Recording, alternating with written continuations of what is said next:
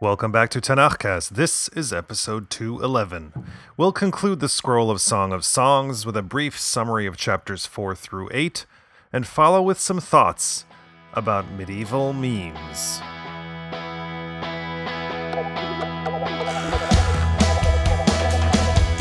Chapter 4 is probably one of the more famous chapters in the Tanakh, a song of love and devotion to his beloved.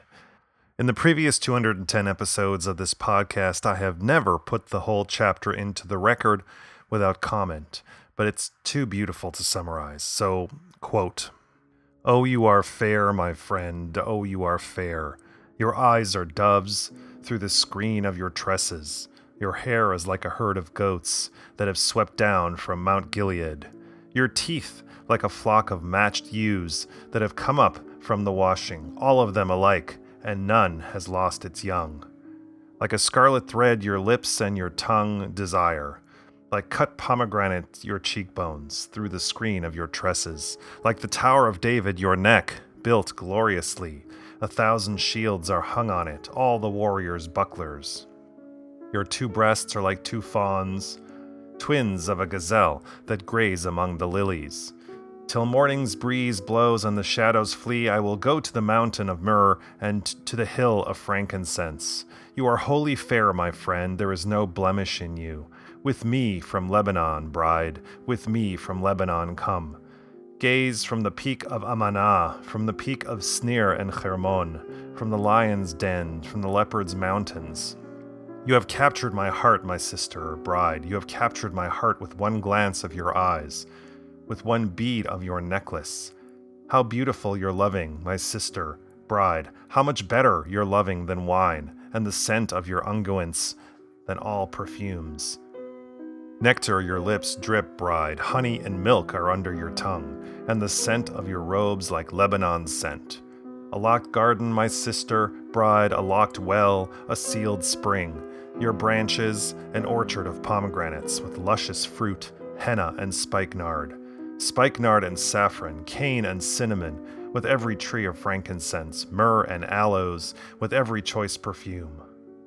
A garden spring, a garden of fresh water, and streams from Lebanon. Arise, O north, and come, O south, blow on my garden, let its perfumes flow. Let my lover come to his garden, and eat its luscious fruit. I have come to my garden, my sister, bride, I have gathered my myrrh with my perfume, I have eaten my honeycomb with honey. I have drunk my wine with my milk. Eat, friends, and drink. Be drunk with loving."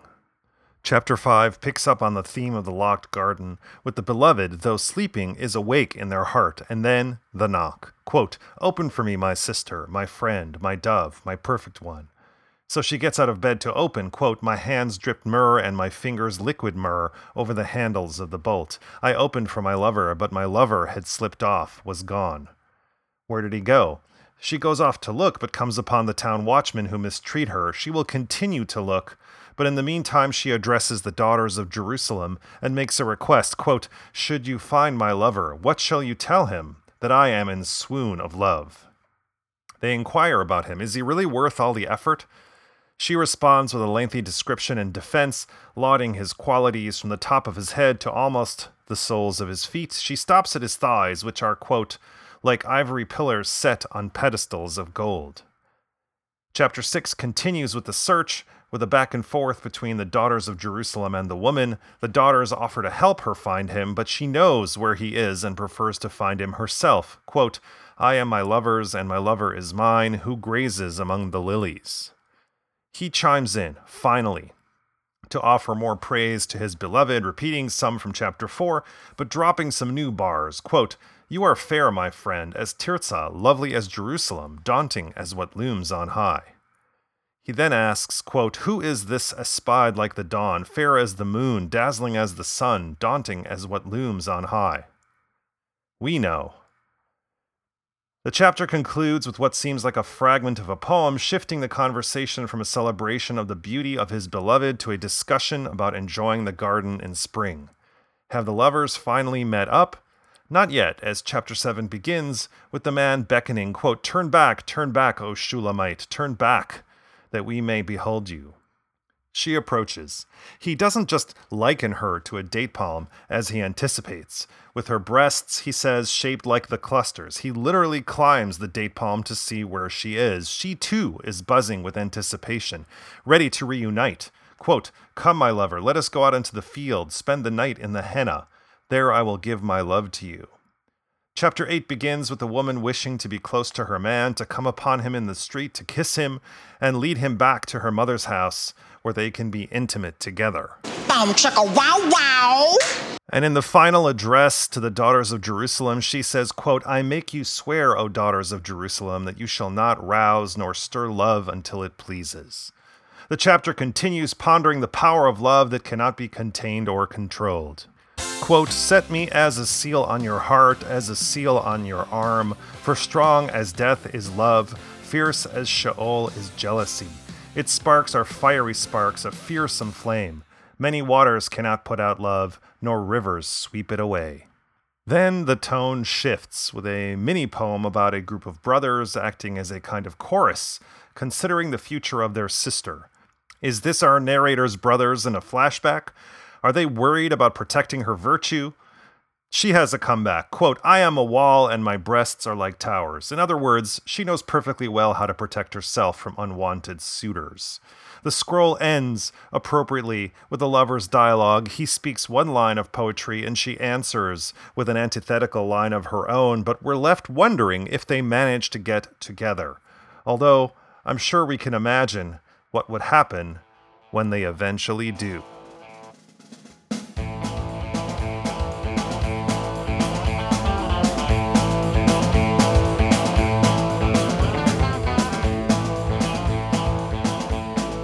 This part of the episode is going to wander a bit, kind of far afield from the source material, but don't worry, I'll connect the dots for you. Here's the first dot. The first dot is the first part of verse 8 in chapter 4. Quote, "With me from Lebanon, bride, with me from Lebanon, come, gaze from the peak of Amanah."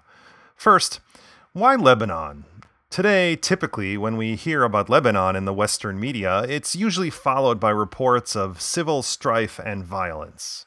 Between 2000 and 2001, Lebanon's gross domestic product, that is, the total value of goods produced and services provided in 1 year, dropped 40%. Lebanon is in an economic crisis so bad that economists haven't recorded stats this bad in 150 years. Numbers this bad usually reflect conflicts or wars, but in Lebanon's case, it's their political elites who are asleep at the wheel, mismanaging not only their economic crisis, but the COVID-19 pandemic and the response to the 2020 Port of Beirut explosion.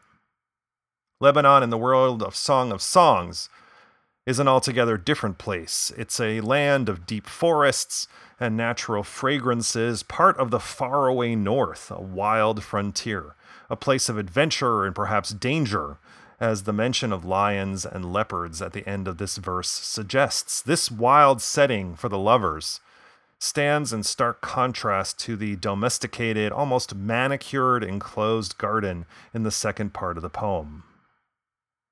The second dot takes us to a different frontier space, medieval Europe, specifically to the facade of the Strasbourg Cathedral in France. Work on the cathedral began in 1015 and languished for over a century and a half before being relaunched in 1190. Work was finally completed in 1439. Back in the day, the medieval day, it was the tallest church, nay, the tallest structure constructed during the Middle Ages. Today, it is the sixth tallest church in the world.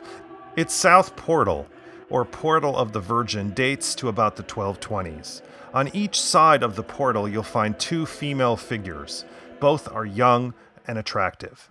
On the right, that is stage right, or if you're facing the portal to your left, you'll see a young woman, shoulders back, looking confidently forward, and dressed in a simple dress. Upon her head, she wears a crown. In her left hand, a chalice, and in her right, a cross-topped staff. On the left, that is, stage left, the sinister side, or if you're facing the portal to your right, you'll see her twin sister, but she's looking a little sad, shoulders stooped, but in the same simple dress. She's also blindfolded. In her right hand she's holding a broken lance, and in her left the tablets of the law seeming to slip from her hand. The first sister is ecclesia, the church. The second is synagoga, the stand-in for Judaism itself. They are twins, but only the first is triumphant. Which makes sense. If you're going to present the image of the church on the facade of a church, you're not going to make her look bad, just the opposite. In fact, you're going to make her rival look bad and pathetic. But not too bad or too pathetic, because Judaism, in the eyes of the church, was the foundation for Christianity. The only problem with Judaism, or more like Jews, is that they're blind to the truth, hence the blindfold.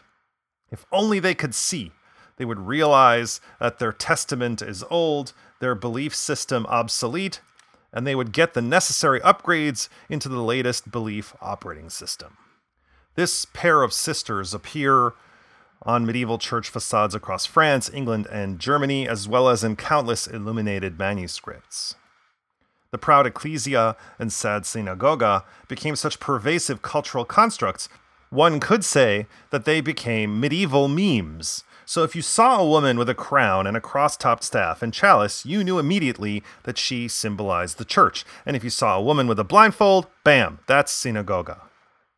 If they had done this today, you can almost imagine the distracted boyfriend meme where the outraged girl in the blue top has the word synagoga written on her in that white impact font, while the girl in red is labeled ecclesia.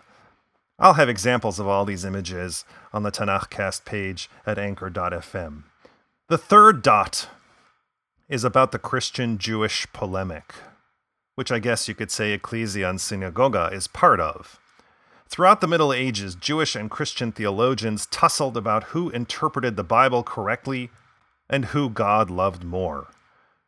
This was clearly an asymmetrical struggle. The Christian side had all the power. The consequences of this polemic for Jews extended beyond losing or not losing debates.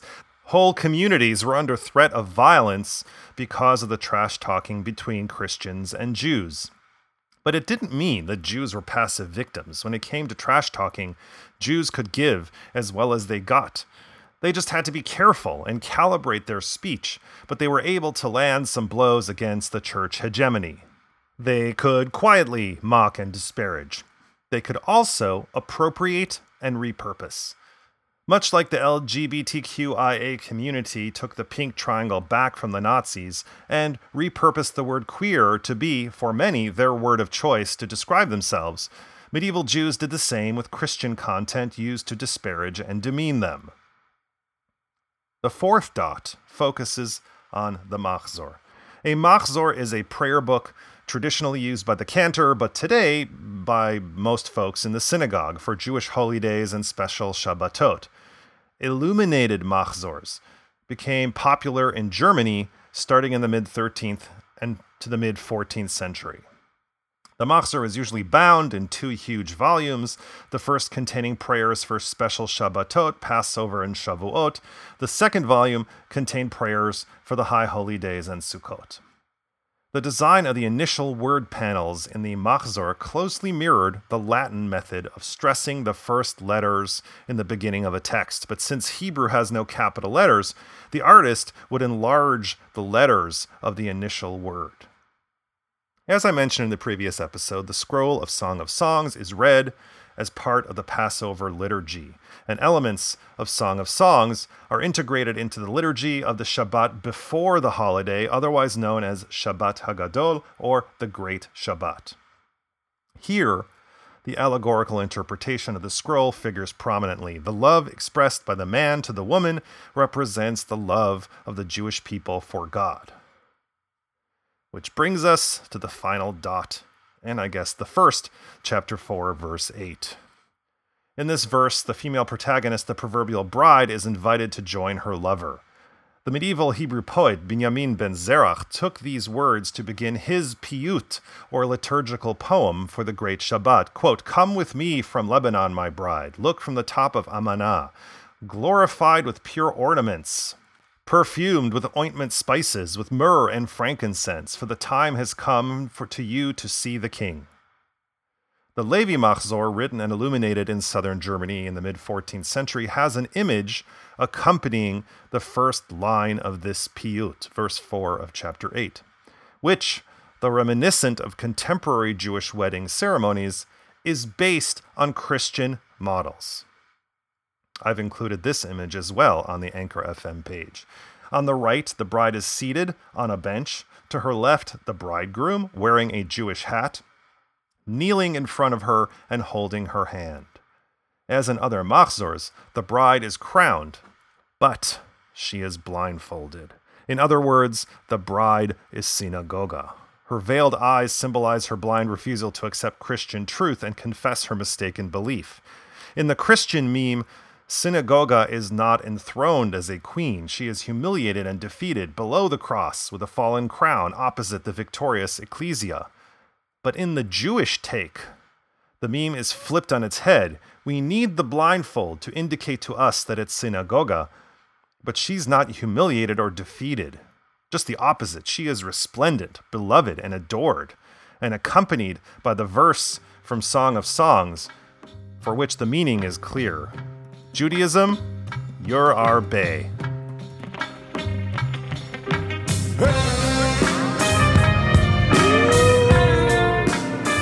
If you like what you heard today, spread the word about TanachCast. Tell a friend about TanachCast over coffee. Send another friend an email or text, nothing fancy. Help your aunt who just got her first smartphone to download a podcatcher and subscribe to TanachCast. And if you have a spare moment after all that, write a brief glowing review at Apple Podcasts. Apparently, it helps people who might be interested in a little Bible learning vibe this podcast, and it's also a nice thing to do. If you want to help in an even bigger way, support us at Patreon.